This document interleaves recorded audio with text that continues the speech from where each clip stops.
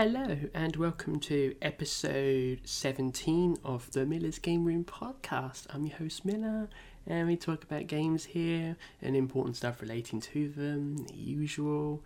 First off, please comment, subscribe, leave 5-star reviews, play on your streaming platform of choice. Today I've got first off a few channel updates, etc., and for the podcast and that. And then it's going to be the gaming news, the shorter bits, mainly the good stuff and dates and that. And then there's the Western gaming stuff, which is the big major news that you can't miss.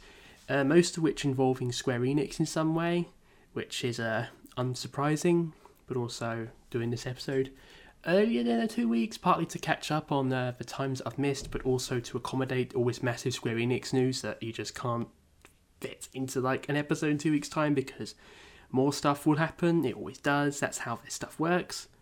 I'm also planning to do more uploads to my YouTube. Trying to stick to a 2 weeks, maybe at least one video every 2 weeks, but I might look into increasing that possibly. But one thing I am planning to do for Pride Month is, in June by the way, is to do an LGBT games recommendation video. So I'm going through the queer games I've got, things about that, and playing a few more, because I actually dug into my Steam library again recently, and I found that I have a few things on there that I got years ago, but I forgot I had, and may as well play them now, especially because since then, the queer stuff's grown, some of it's even come to consoles, which is really cool, and this is going to what I've been playing, so I need to back up from that and start on the news. So let's begin. So first off, some news relating to NFTs, and this isn't specifically exclusive to gaming, but in terms of NFT sales in general, they have collapsed by up to 90% as of late, which is fantastic news because fuck NFTs, fuck environmental damage, and fuck rich people grifting it to earn money and, not scam people, because there's been lots of scams of NFTs. I think at one point there was 100 million NFTs were stolen and just other things. It's just a lot of crap, and I'm glad that it's just clearly showing that people just don't give a shit. It's just one of these things where it's clearly made for people with too much money, and that's the audience is attracting, as well as the criminals and the scammers who deliberately want to scam these rich people to get money off them, and it's just a whole mess, and just stay the hell away from it. And it's showing, and that's great. Now onto gaming dates and stuff. Kuro no Kiseki coming to PS5 in Japan on July 29th. This is Falcom basically porting that game to Japan, which they released last year for PS4, ahead of the release of Kuro no Kiseki 2, which is coming out in September. Basically, the Arc of Betrayals games we've not gotten at all in any language outside of Asia yet. Also, it is coming to PS5 and PC in Asia via Clouded Leopard Entertainment, which is a company that's basically porting as much stuff as they can in the East to get it out there, but for some reason those ports aren't being used for the Western releases, so nice they're doing their own, which is a bit strange, but guessing it's licensing.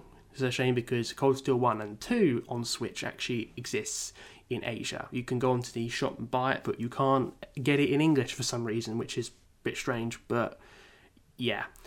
And if it does come to the West, or more to the point, when Kuro no Kiseki comes to the West, this PS5 version will likely come over day one. So, especially by then, once they're done with Hajimari, which will supposed to be next year, it'll be 2024 when it comes over, and it's just the PS5 will be more relevant by that point in terms of Japanese RPGs, because you can get pretty much any Japanese RPG at the moment on other platforms, especially PS4, so you don't need a PS5 at the moment. Next one, R-Type Tactics 1 and 2 remakes announced by Granzella for a Japanese release.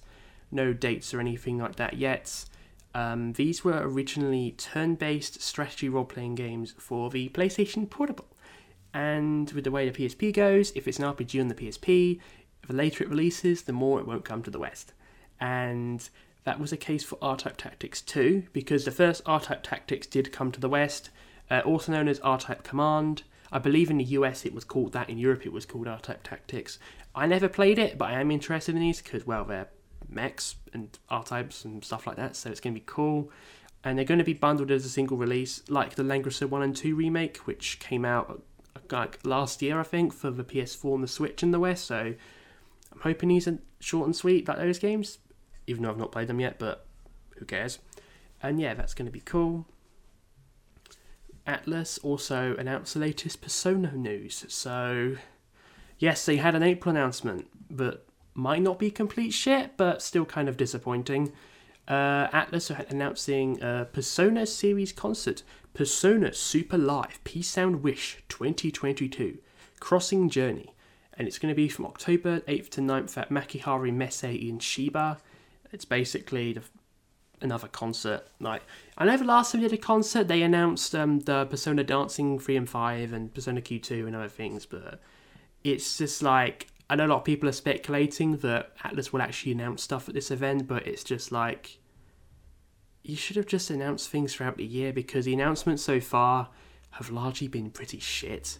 Like, Ultimax coming to modern consoles is good, although in the West it's digital only, and there's no English language in the Asian releases, so that's pretty mute unless you really want to get it digital, which I imagine a lot of people into Persona won't want to, so aside from that, there isn't really much going for the anniversary. I mean, there was some other merchandise and stuff announced as well, which honestly I don't care about.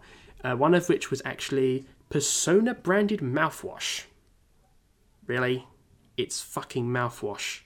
Who cares about Persona fucking mouthwash when there's like Persona 4 Golden and other things that need to come to modern platforms? We don't need fucking mouthwash. And then it's also like NFTs damaging the environment to have all this consumerist merc too. So that's the thing. And in more positive Persona related news, Persona 4 Golden on PC is now officially Steam Deck verified. So yippee, you can now play one of the best RPGs of all time on another portable console, which is incredible. So yeah, if Persona 4 Golden never comes to Switch, there's the Steam port as a viable alternative. Plus it's also quite cheap as well, so definitely jump on Persona 4 Golden if you're getting a Steam Deck. Visual novel news now, there's not much. The one and only bit of visual novel news that's noteworthy this week, a game called Senran Banker 1000 Colors of Love is coming to Switch in English and Japanese on the 26th of May. Now, a lot of people won't know what this game is. I don't know too much about it, but I do know about the developer a bit, and the last few years, this developer called Ubisoft has really been putting out a lot of their games in the West via other companies, and things like Senran Banker. I think one of the most recent ones was like Sabbath of the Witch and a bunch of other ones, which I've not really, I don't really know the release order and stuff, because a lot of it is like PC only on Steam via like Neko Nian and Sekai Project, etc. And it's kind of weird seeing that these games come over and then now it's like, oh, here's a Switch port of one. And the last time they did a Switch port was apparently over 10 years ago on the PSP.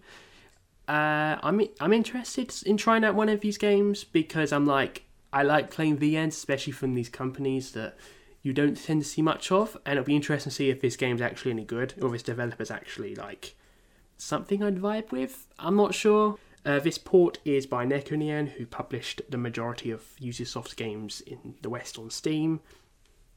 And they also did Aokana as well, by the way. That actually came to consoles via PQ, but with this release, they're actually doing it themselves. So it'll be digital only, but there'll be no physical at the time of recording this, so maybe one will come later. And I feel like if it doesn't come physically, I probably won't get it myself. Like, if I'm going to play a game like a Moege game, if I'm going to not like it, I'd rather be able to get rid of it for some extra money, because, yeah. And yeah, who knows, maybe this game will be good. And hopefully Neko Nian will have a lot more ports of their games, or at least their translations will appear in other versions, like Hello Lady, for example, came out at the very start of this year, and that already has a Vita version from Dramatic Create, and hopefully they'll do a Switch port in the future. And now on to part 2, which is the more longer Western AAA stuff, and some discussion, and I'm going to take out the non-Square Enix related thing first. The state of New York is suing Activision Blizzard, and specifically highlighting Bobby Kotick. And they allege that Kotick rushed to secure the takeover of Activision Blizzard by Microsoft to basically get away from his misconduct at Activision Blizzard. This was filed by the New York City Employees Retirement System and Pension Funds for the city's teachers, police and firefighters, which is actually a shareholder of Activision Blizzard. And this may sound surprising, but it does happen. Like, I know in the UK, in England, there are privatised water companies, and what I believe, at least a couple of them are actually got partially owned by an Australian state in a similar firm, which is kind of weird. But I mean, there are much weirder things out there. Like, I'm not going to go off topic, but if you look into who owns foreign companies, you might be surprised how many of them are actually state-owned arms of other things, like SNK, for example, being 96% owned by the Prince of Saudi Arabia's fund now, which is that's a thing, but that's just a gaming-related example, so you might be surprised. But anyway, they demanded lots of documents relating to Activision Blizzard's conduct even before the buyout, and they did it to seek evidence so they could sue them back then. And now they believe that, and here's a quote, "Given Kotick's personal responsibility and liabilities of Activision's broken workplace, it should have been clear to the board that he was unfit to negotiate a sale of the company, but it wasn't." And yeah, they're basically right to do this. He's a cunt, and he deserves as much as punishment as possible. And Activision Blizzard as a whole, another case of a white man, privileged white man, really rich, and needing to get the punishment he deserves, especially from other people who he has wronged, even if it's something monetary, like the state of New York City's fund. So, all for it. Alright, now onto the Square Enix stuff. First off, just going to briefly summarise the news that most people already know at this point. Square Enix selling most of their Western stuff off to Embracer Group, which is who owns THQ Nordic, Deep Silver, Gearbox, Dark Horse, a whole bunch of other companies. It's basically a decentralised conglomerate, if that makes sense. For $300 million in cash and debt-free, and upon transactions completion, Embracer will pay it. What's been sold is Crystal Dynamics, like the Tomb Raider devs, and also Marvel Avengers, RIP. Eidos Montreal and Square Enix Montreal, most likely be changed to something on lines of Embracer Montreal or something like that. And 50 back catalogue IPs, including Tomb Raider, Legacy of Kain, Deus Ex, Thief. And Square Enix have said they're going to keep Square Enix Collective, Outriders, Life is Strange, Just Cause, etc. Those kind of things. So, aside from those three, there might be a few others I've not mentioned they're keeping, but there's what's known publicly, but assume it'll probably all go to Embracer. They've said in their statement about why they're selling it, they're planning to use the money to invest in NFTs. So I'll come back to the NFT in a bit. But for the IPs and the studios, this is actually good news in general. There is concerns about industry conglomeration, but in this particular case, it's kind of like a lot of people believe that Embracer Group will put them to better use and actually revive them and make new stuff with them, especially along the lines of Legacy of Kain, Deus Ex, and Thief, and Tomb Raider. And to be honest, there is likely a lot of truth in that. They have put remasters out over the last few years of other things they've picked up, like the Battle for Bikini Bottom remake, Sphinx and the Cursed Mummy, and lots of other things. It kind of is good in a way that they'll actually be most likely do something with some of these IPs, because there is a lot of demand for this stuff, especially from older generations of gamers. So that's good in a way. Shows in one way that Square Enix just never gave a shit about Western IPs that they had. They were trying to pander to the Western market for years by trying to have these Western studios and want to put these things out, and then they never really cared much for their Japanese stuff that wasn't Final Fantasy and Kingdom Hearts. And this kind of showed in their unrealistic expectations, it sold 3 million but it's not profitable and stuff like that. It is a bit silly. This has somewhat changed in the last few years. So all the Mana and Saga remasters, for example, seeing the HD 2D, for example. So they have moved back towards it in that sense, which is good. And in the West End, it has shown mismanagement, which I'm going to touch on in a bit, because there's more stuff Square Enix related. It'll be a good thing for Square Enix, because this is basically a major step into forcing them to go back to do what they're actually good at, which is making Japanese games, especially RPGs.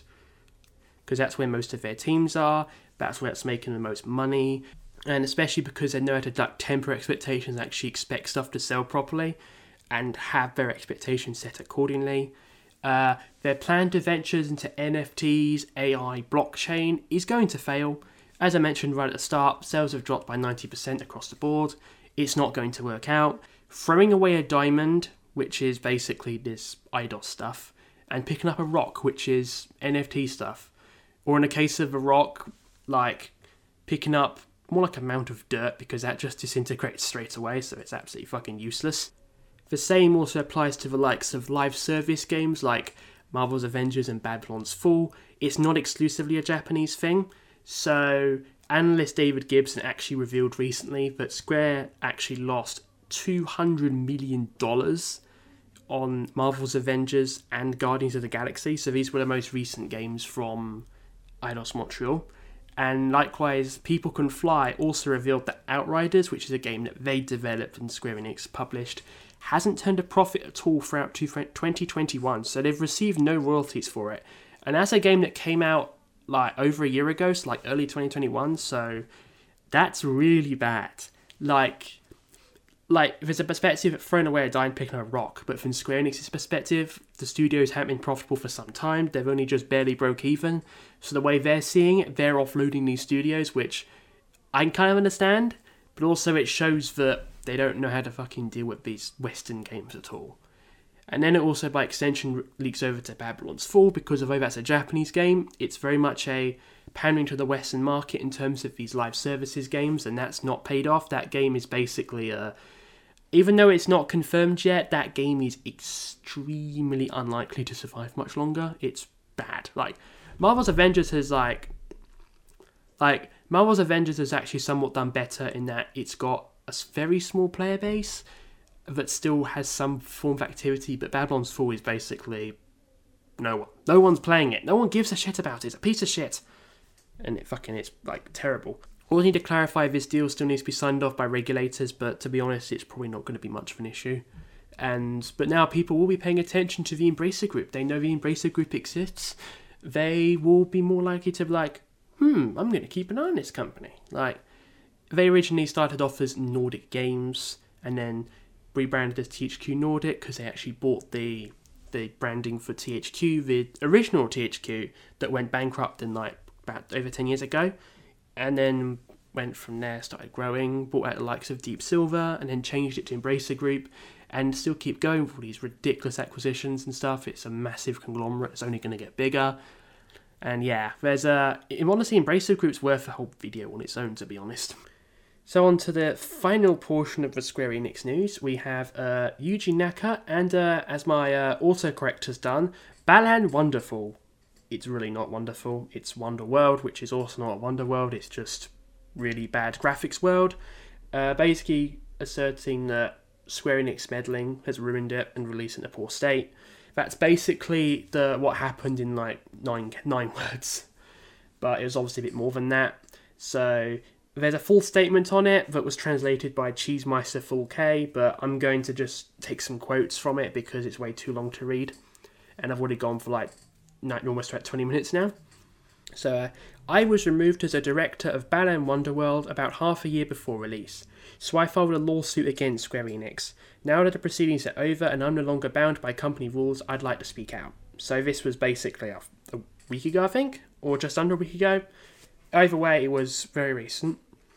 And he believes it's wrong of Square Enix not to value games and game fans, which is honestly, as a Dragon Quest fan who is still salty about the 3DS games and Everkind West, this is totally true. And also all the other games that they won't release physically in the West. He claims he was removed by the producer, head of marketing, head of sound, managing director, and human resources. So basically the dev team turned on him. And there are two things that he believes happens. First, when a YouTuber's arranged piano performance of the game music was released in a promotion instead of the original game track, turning the composer into a ghostwriter, I insisted that the original track be released and this caused trouble. I can see why that would be an issue. So, yeah. And also, it also does the original composer a disservice as well. Just use the original soundtrack if you want to celebrate it. With arranged stuff, do it after release with their permission and fucking pay them and give them proper exposure so they can get the actual contracts they deserve as well. So you've shafted the original composer as well as this arranger. And that applies to Square Enix, not Naka.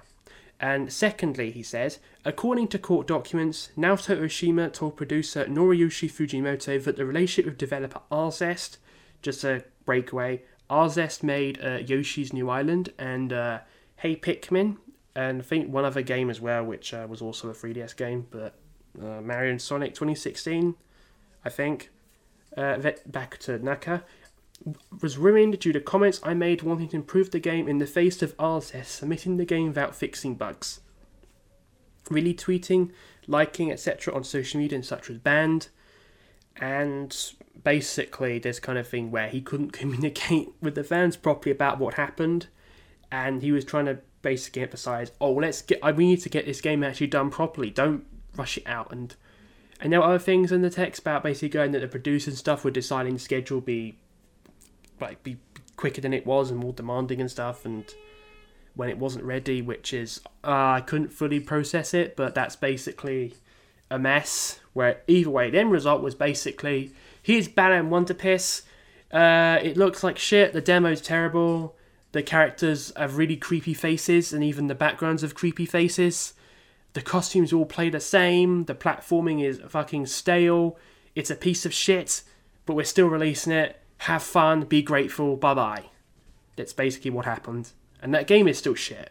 I mean, I'm unsurprised, and to be honest, although they have to say the word alleged, I think this is probably true, because Square Enix are shit. So, that's the tea on Square Enix. Alright, now on to the final section, which is basically what I've been playing, and this is the part where a lot of people are going to see what I put in the title for this video, assuming I remember to do so during editing and publishing, about Nintendo Switch Sports. I got that last week. This game is, Nintendo Switch Sports. So it's basically Wii Sports on the Switch, and without the Mii's as much, because people have these new avatars, which are also really key, which I like. I've been playing it on and off, and this game is overall pretty good. I can definitely see why it's not as well liked as people were expecting, like more modes and stuff. And golf isn't on the cart. That's coming in the autumn. I'm hoping that's been worked on now, is not just being purposely held back. But overall, I do like it. Visually and stuff, it looks good. Character portraits and stuff, as I mentioned before, the models look really cute. I like them. I'm having a lot of fun with it because, I got it primarily because I want to exercise a bit more, and that's basically why I got it. So I've got it. Here's again my shelf with a game and the strap, which is basically what they also had in Ring Fit Adventure, and I'm enjoying it so far. I'm exercising a bit, which is nice, and also bowling is just fun, especially online. Like, having this online mode you can play with people is really cool, and I love it, and that's one reason why I'm glad to have it. And yeah, yay for the Switch and Switch Sports. And I'm hoping eventually I can start playing it with people online that I know personally, so get more people playing Switch Sports, and we can play together, and it's going to be fucking awesome. And I still haven't actually tried football yet. I'm leaving that for a bit because I'm not really into football, at least on the Switch anyway. Shambara is good as well, but I've mainly been playing bowling because bowling is great, and I will be playing golf when that comes out because golf is good, and especially on the Switch, and it's a good nostalgia trip to Wii Sports, which I haven't played for a while. I'd like to get it. I'd like to try to track down Wii Sports Club, but I know that's like £70 now, which is honestly a bit too much for games which you can just buy the cheaper, better versions on the original Wii. And finally, another game, which I finished, is the fan translation for Kamatachi no Yoru, Rinne Saizei, otherwise known in the translation as Night of the Kamatachi Rebirth.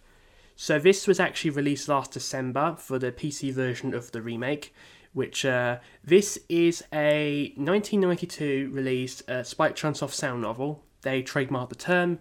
They started a series out of it, they made a sequel, another sequel, and the 11th Suspect, which is actually released on the Vita and PS3, which is over 10 years ago, but the sequel was never released in the West. The original Kamatachi no Yoru did get an iOS release, but that was significantly relocalized to Texas, and you can't even play it anymore on new iPhones, so it's basically irrelevant now. So this way is the best way to play it. The remake originally came out on the PlayStation Vita, which obviously didn't come west because it's the PlayStation Vita, and this remake was then ported to PC and released on there, and this patch is for that. So this is a little backstory. This game is basically a murder mystery visual novel. It's set in a ski resort where everyone is snowed in, and you play as Toru, who basically goes with his girlfriend, like Mari. Or I say girlfriend, it's kind of like implied in the game, but it's basically like a one-sided attraction, or what seems like a one-sided attraction.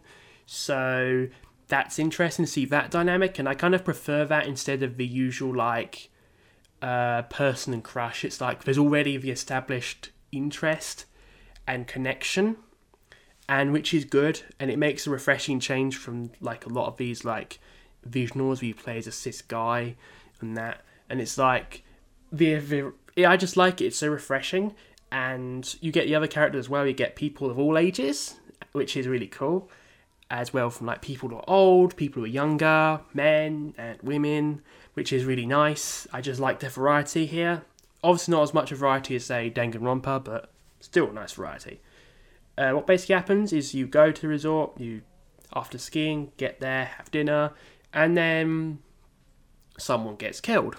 You starts as a murder mystery detective game, and the little twist with this game is that if you fail to like solve the mystery, it progressively like starts a subvert genre. So it goes from murder mystery to actually elements of horror, where at one point you find more people getting killed, and it's quite a twist, and it's actually pretty thrilling. It's actually great. I like that.